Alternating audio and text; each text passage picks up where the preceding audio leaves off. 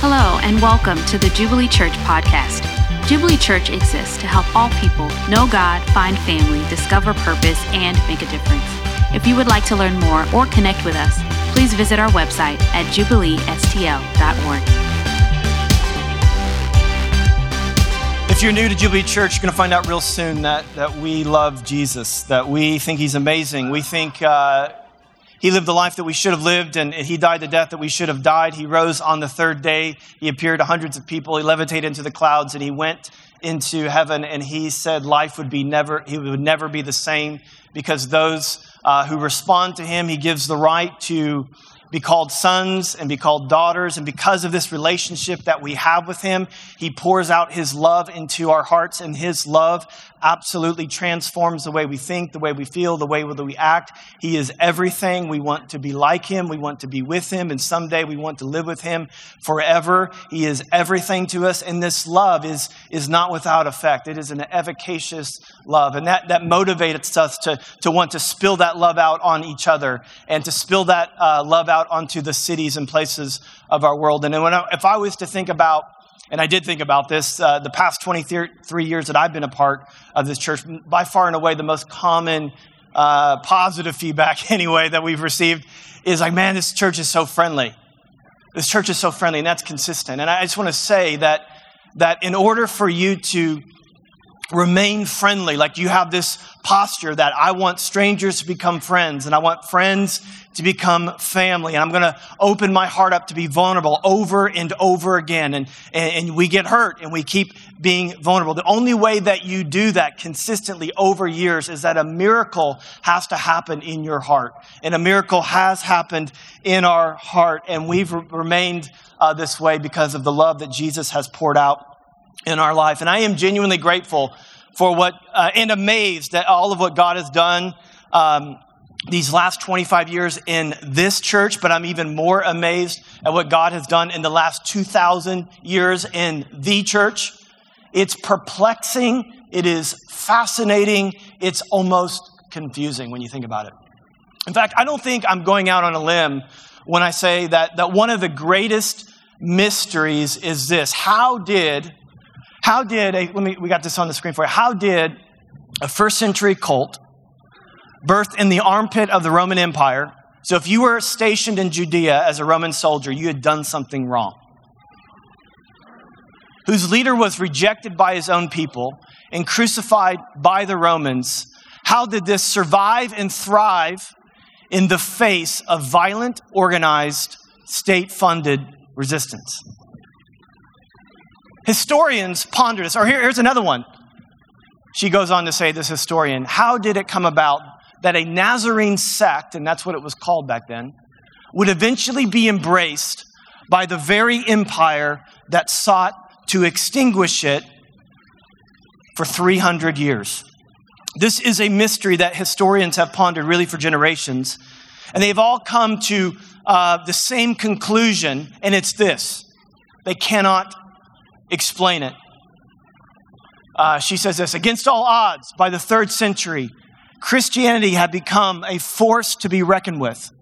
We still do not really understand how this came about. It only makes sense. It only makes sense if we take the eyewitness testimony of those who were there when it happened, which is what we have in our scriptures. I mean, it's incredible when you think about it. Sandwiched between the temple and Caesar, sandwiched between religious power and military power, sandwiched in there is this day laborer from Galilee that would become the most famous person in all of history. I mean, history literally hinges on his birth, BC AD.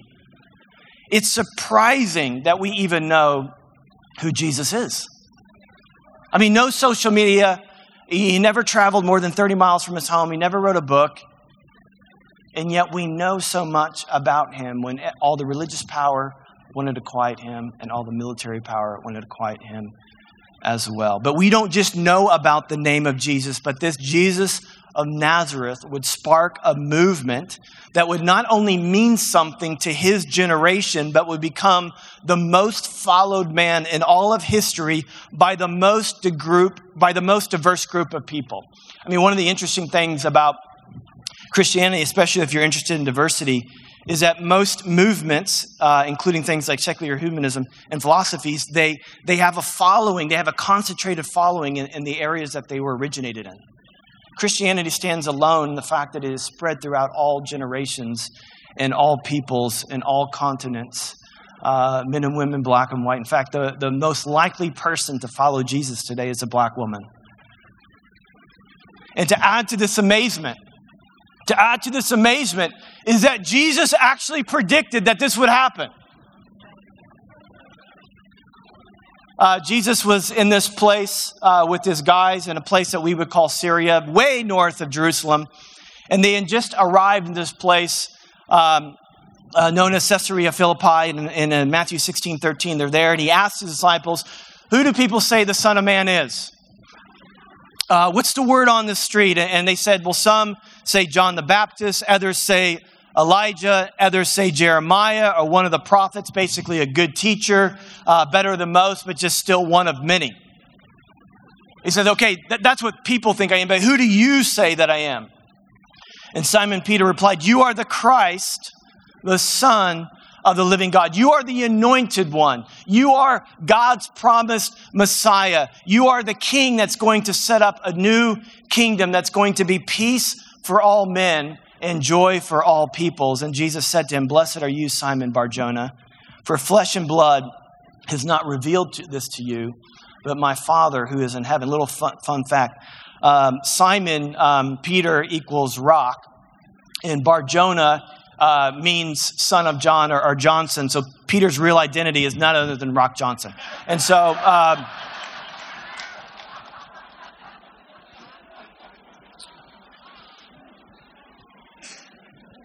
I don't know if he could do the eye squint, but it's true. It's true. I just want you to know that the Bible software that the church bought for me is going to good use. And so thank you for that. And Jesus says, "I tell you, Peter, on this rock, I will build my church. I will build my ecclesia, my called out community for my purpose, my renown." And these guys are like, "What do you mean us? Like, the 12 of us? I mean, we are just like common fishermen and we don't even like each other half the time." And then he takes it up a notch. He says this, "And the gates of Hades will not prevail against us." Hades, not hell specifically, but basically the realm of the dead. Jesus is saying that I am building something in the church that death is not going to stop. My death, it's not going to be stopped by my death. It's not going to be stopped by your death, Peter. It's not going to be stopped by your death, Matthew. It's not going to be stopped by your death, John. Nothing, Jesus said, is going to stop when I'm about to start. And these men, boys really, and other eyewitnesses would document for us why this Jesus movement made it all the way to 2022. They documented why his death was not the death of the movement. And the reason why his death was not the death of the movement is because he would do what no other dead person would do. And that is, he did not stay dead, but he rose to new life. In fact, like for 3 days, Christianity was over. His teaching was not enough. His miracles were not enough. The way that he lived was not enough. Christianity was over for 3 days. They had given up hope. I've said this before, like nobody was standing at the tomb going 10, 9, 8, like this is going to happen. They've given up hope. Paul would later say that without the resurrection, this thing called the church is just a really lame hobby. It's useless it's not good for anything. But he rose from the grave, and it was after his resurrection and ascension that the movement began. So he says, "I will build my church. I will build it. And nothing is going to stop it." And this is perhaps my favorite Bible prophecy because we are the fulfillment of that prophecy. Jesus predicted us. Jesus predicted communities like Jubilee Church. He said, I'm going to draw people to myself. I'm going to save them. I'm going to add them. I'm going to call them to build my church. And it's through my church and only through the church that my reign of heaven will be made manifest for the good of all peoples. And that's what we've seen. He goes on in verse 19. I don't have this on the screen for you. I will give you the keys of the kingdom of heaven, and whatever you bind on earth shall be bound in heaven, and whatever you loose on earth shall be loosed in heaven. Now, I don't know what kind of church you grew up in, but I don't know if you walked around City Hall or anything like loosing and binding stuff, like you were marching around Jericho, I bind thee in the name of Jesus. If you did that, zealous, yes. Good intentions, 100%. Misguided, perhaps. We were doing our best, but that's not what's really going on here. It's not saying that heaven is going to respond to earth, but it's earth that's going to respond to heaven.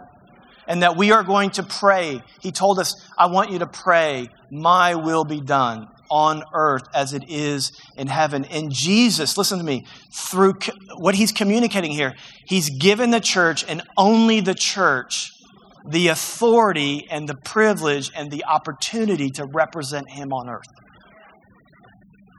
America has embassies all over the world. And an American embassy is really just a little bit of America a long way from home. It's where the laws of America rule. And all embassies are sovereign territories. They do not belong to the country they're in. They belong to the country they are from. And God has an embassy in history. It's called the church. And the church is called to represent him and him alone, his reign, his rule. And we live in foreign territory, and God orchestrates his goodness, his rule through the church. He doesn't do it through government. He doesn't do it through business. He doesn't do it through education. He only works through the church. He only manifests what he wants to do through the church. And when the church isn't the church, like when it gets caught up in like some religious identity or social club or even just doing charitable deeds, society deteriorates. If you want a better society, build the church. And you don't have to take my word for it. This atheist, Bart Ehrman, who's oddly enough a New Testament scholar, said this. Christianity not only took over an empire, it radically altered the lives of those living in it. It was a revolution that affected government practices, legislation, art, literature, music, philosophy, and even more on a more fundamental level, the very understanding billions of people had about what it means to be human. And so when Ukraine happened earlier this year, there was almost an international outcry that this is wrong. This should not happen. Well, says who? Who says it shouldn't happen? Because before Jesus walked on the scene, this is exactly what happened. If I'm more powerful than you, I just take what you have. And Jesus transformed. He taught about an upside down kingdom where it's not a race to the top, it's a race to the bottom. That you serve, that you to want to gain your life, you'll lose it. But if you lose your life for my sake, you'll gain it. He taught this other world where we love each other, not just the way that they treat us, and not just the way that we want to be treated, but the way that he has treated us.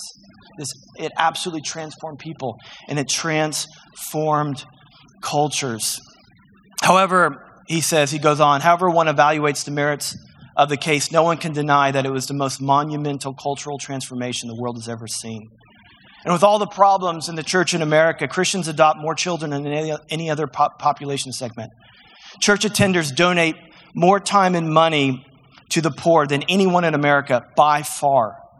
They are more likely to give money and volunteer time to help immigrants in their city. The higher the church attendance in a city, this goes back to 1920, the lower its burglary, larceny, robbery, assault, homicide.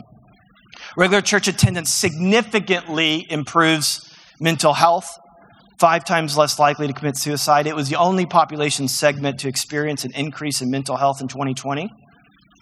Church attendance is crazy good for children. Higher GPAs, higher satisfaction with family life, higher satisfaction in their friendships, 33% more likely to avoid drinking, smoking, drugs, sexual promiscuity, and are 20% more likely to experience happiness. And check this out. A 2016 Harvard School of Public Health study showed that people who attend church weekly on average live 7 years longer. Some people say, I don't have time to go to church. Some people say, I don't have time to go to church. Going to church literally gives you more time.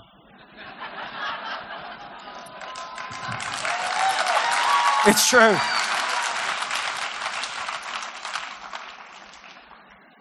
So if you want to be a part of what has historically transformed what it means to be human, solve the world's orphan crisis, eliminate poverty, love the immigrant, reduce crime, improve mental health, raise better kids, and literally prolong your life, being a part of what God is doing, be a part of what God is doing through his local church. It says of David in Acts 13, he served the purpose of God in his own generation. And we all have that opportunity. We all have the opportunity to steward what has been given to us.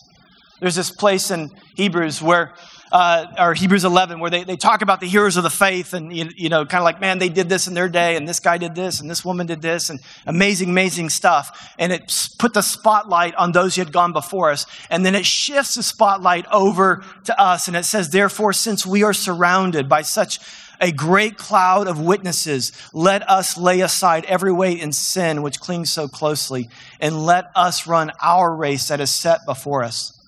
And the question before us this morning is, will we give to this church? Will we give to the community? Will we give to the church and make it stronger for our children, make it stronger for our children's children? Or will we take from it and make it weaker? Because listen, I got what I want. I'm going to heaven. My kids are going to heaven. I like this preacher and I like this preacher over here. And I got this church ministry I really connect with and this podcast, little here, little there. And I've kind of formed my own thing. I don't have the time to be engaged. And let me just say, it's never been easier to live that way. In fact, when I think about it, like churches like ours have actually made it easier to do this. Shout out to the tech team. I was sick a few weeks ago. A few weeks ago. And I'm sitting there watching our service online. I'm like, this is amazing. No wonder why nobody wants to show up. Like, this is, why would you? It's never been easier to consume. It's just not the way of Jesus. And I want to invite you to shift your priorities. We say that, I'm busy. What the word I'm busy means is like, I don't think this is important. So we say that to each other. We say it to each other sometimes. I'm busy. Hey, man, let's reorientate ourselves to what we're talking about here. We're not talking about attending religious services. We're not talking about doing a few little charitable excursions here and there. Little community so we're not so lonely. We're talking about the agency for how God works on planet Earth. To not only transform individual lives, but to literally bring heaven to earth. And let me just say this so boldly and so clearly. You are the church. You are our church. And you are your church. And the question before, I've been told I can't cross this line. If you're wondering why I'm not coming close to you, I can't go past this line. If you're wondering, just in case you're wondering, you have this decision to make today. What kind of a church do you want it to be? Do you want it to be a good church? You want it to be a bad church? You want it to be a loving church? You want it to be a hospitable church? You want it to be a giving church? You want it to be a church that reaches the poor? Do you want it to be a church that reaches other nations? Hey, this is you are the church. You are our church. And you are your church. Paul said it this way in 1 Corinthians 12. He says, now you are the body of Christ. And these guys were messed up. I don't think we need to belabor that point. And each one of you, you're all in each, young and old, are a part of it. And he says before this, he says, if a foot should say, anyway, if a foot ever talks, that's bad news. But stay with me here. If a foot should say, because I'm not a hand, I do not belong to the body, that would not make it any less part of the body. You are the church. I don't feel like the church. It doesn't make you any less part of the body. You have a very important role to play. And if an ear should say, but I am not the eye, I do not belong to the body, that would not make it any less part of the body. You are a part of the church. A disconnected body part, you know, if it's ever happened, you ever seen a disconnected body part? I hate to be gross here for a second. But it literally, it shrivels up and dies, and it's gross. So here's my encouragement to you. Don't be gross. Be engaged. Or be re-engaged. Be re-engaged. Make this moment, make this 25-year moment an opportunity to take stock of your life, where your priorities are, what you're living your life for, what you're giving yourself to. Why? Because we need you? Well, yes, but also you need to be a part. Your children need you to be a part. Your grandchildren need you to be a part. This city needs you to be a part. This country needs you to be a part. This world needs you to be a part because we and you are the church.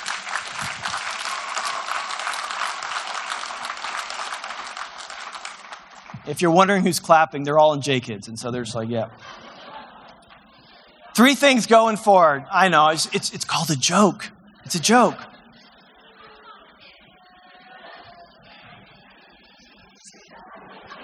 Whose idea was it to let them? All right. So, hey, here's 3 things. By the way, we have if you're new to us and you want to get engaged, can we, if you want to get connected, we haven't really given you a way to get connected, but if you do want to get connected in anything I'm talking about, if you text that number, something profound is going to happen that's going to transform your life. So you're going to want to do that. 3 things I want us to do going forward. Number 1, make Jesus the center of it all. So on this, when Jesus was saying, like, the church is built upon this confession that he is the Christ, that he is everything that he says he is, and that in this community called Jubilee Church, that he is number 1 and there isn't a close second, which means you're not just to be a Christian. I mean, Christian is a very general term. The call is to be a disciple.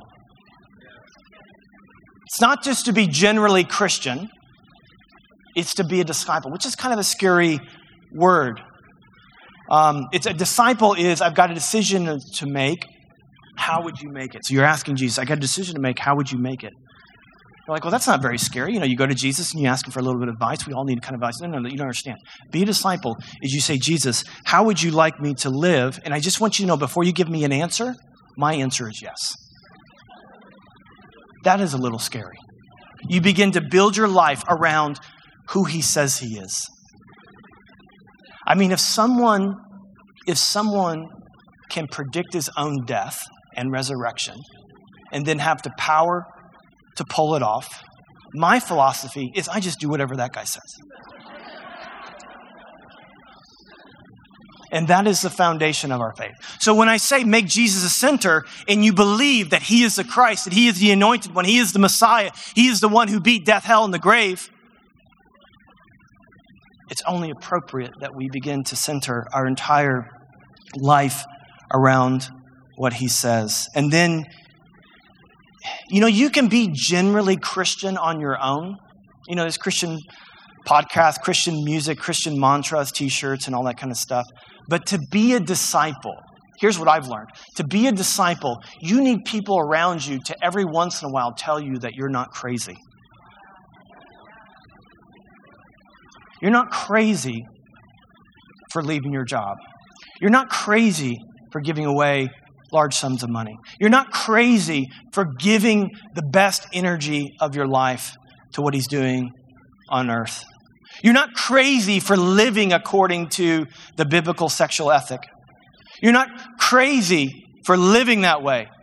You need people around you to encourage you in that.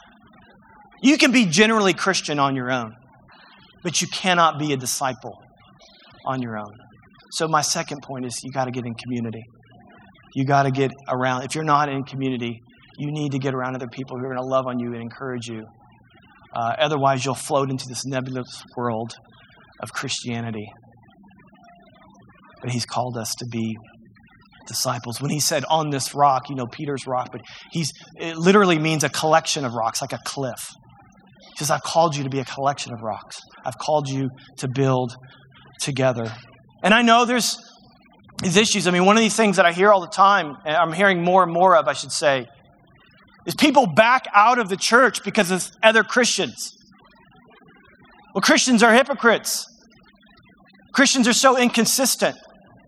Can I just politely say that is extremely hypocritical to say? Christians are you're inconsistent. I'm inconsistent. I mean, does anybody have a list of Christians they don't like? I got my hand up. Or here's one. You have a list of Christians who don't like you. I got a list. It's probably getting longer today.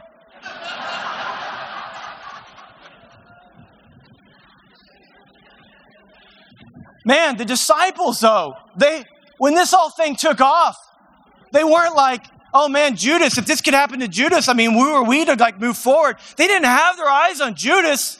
They had their eyes on Jesus.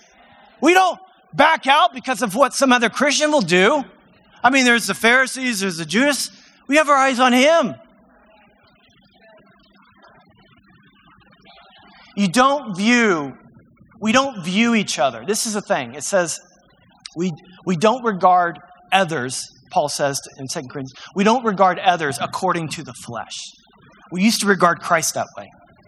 But now that we are new creations and the old is gone, we regard each other and we regard the world the way God regards us.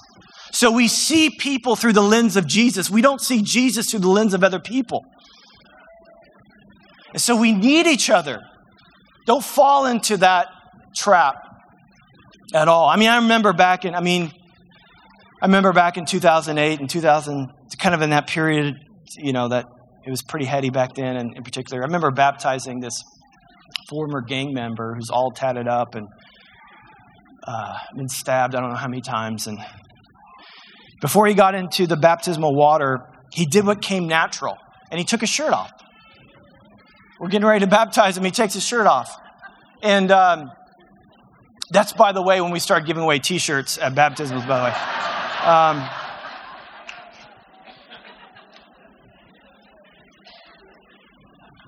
But he didn't know. I mean, you know where that guy came from? You know what he was doing 2 weeks ago? Oh, he's not good enough. He's not upright enough. Or, my rhythm is after I'm done preaching, I run to the back door to catch everyone trying to leave early. And so if you want to not catch me, you got to leave before my sermon's over. And so, but stay, seriously. And I would always go out, but there's always a crew of 4 or 5 guys that would go out with me because they were jonesing for a cigarette. And I would be out there outside with them, and they'd be hell of a talk, Pastor, hell of a talk. And so they'd be smoking, and someone would come up to me. Somebody would come up to me and like, hey, what do we do? They're smoking. I'm like, well, get them an ashtray. I don't want butts everywhere. And so, no. Well, shouldn't we do something? Man, 3 weeks ago, they're smoking crack. Cigarettes is progress. I mean, they would come here today and look at joint service and have a whole other idea of what's going on here. They're like,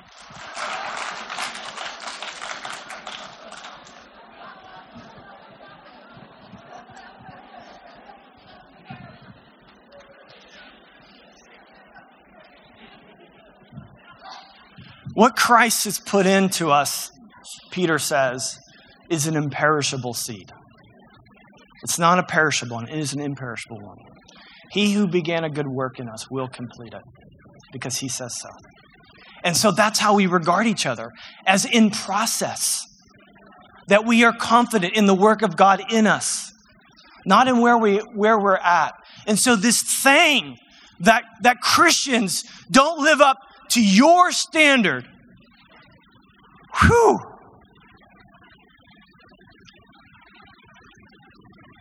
Is a scary place to stand before a holy and living God. And I just want to invite you, with grace, to walk away from that idea that Christians have to live up to your standard of what you think they should be. And you look at like these guys who are smoking, these guys who are, taking their shirts off in church and all this crazy stuff. Say, man, they're in process. They're in process. I would like it to be faster process. It's okay to admit that. That's why Paul says, bear with each other. And then if you really hang out with them, you're going to learn to forgive them because they're going to really hurt you. So let's continue in that. And then let's engage the mission. Let's engage the mission. For 2,000 years, no weapon formed against the church has prospered. And the only explanation for that is that he really has risen from the grave. And Jesus is a king, but unlike any other king, he did not require that his subjects die for him, like most kings. But he was a king who was willing to die for his subjects. And then he told you and I, that we should likewise lay down our lives, but not for him. He said, lay down your lives for each other. Lay down your lives for your neighbor. Lay down your lives for your enemies. Lay down your lives for the world. And a move toward love is a move toward sacrifice. It's a move, and a move toward sacrifice is a move toward meaning and purpose and making a difference in all the things that we're celebrating today. So I want to invite you to reorientate your life around who Jesus is. Man, to love the brothers, to regard each other, not according to the flesh, but regard each other the way Christ now regards us, understanding that we're all in process. And engage the mission. Find a place. Pick up a weapon. Serve. Love, care, share. Be the church. So much is at stake. When I think about this group of 22 adults that decided to be a grain of wheat, Jesus said that, unless you become like a grain of wheat that falls to the ground and dies, well, you're just a grain of wheat. But if you do that, then a harvest sprouts out. And we've been celebrating the harvest this morning. It's great. Somebody had to die for that, though. Somebody had to die for that. Now it's our turn. Now it's your turn. How do you want to live? If 22 adults can do all this, plus some, what could more than 1,000 do in the years and decades to come? Would you stand with me? Jesus, we thank you that you are the one that builds your church, and the gates of Hades will not prevail. Death will not stop what you're doing. We thank you for what you've done in this church for the past 25 years. And God, we are amazed and celebrate what you've done through the church for the past 2,000 plus years. God, we are not content to be a part of some religious club, some social club, some charitable organization. God, we want to live in the reality of your embassy on earth, your ambassadors, your representatives, to bring healing and hope to a lost and dying world, to carry forward what you had given to us to the next generation and in the next city and the next town and the next country.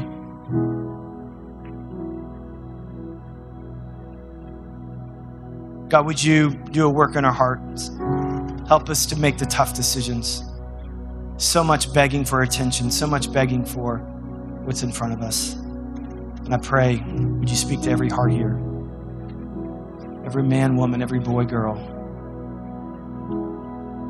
You've called us into a life that we could never, ever imagine by your grace.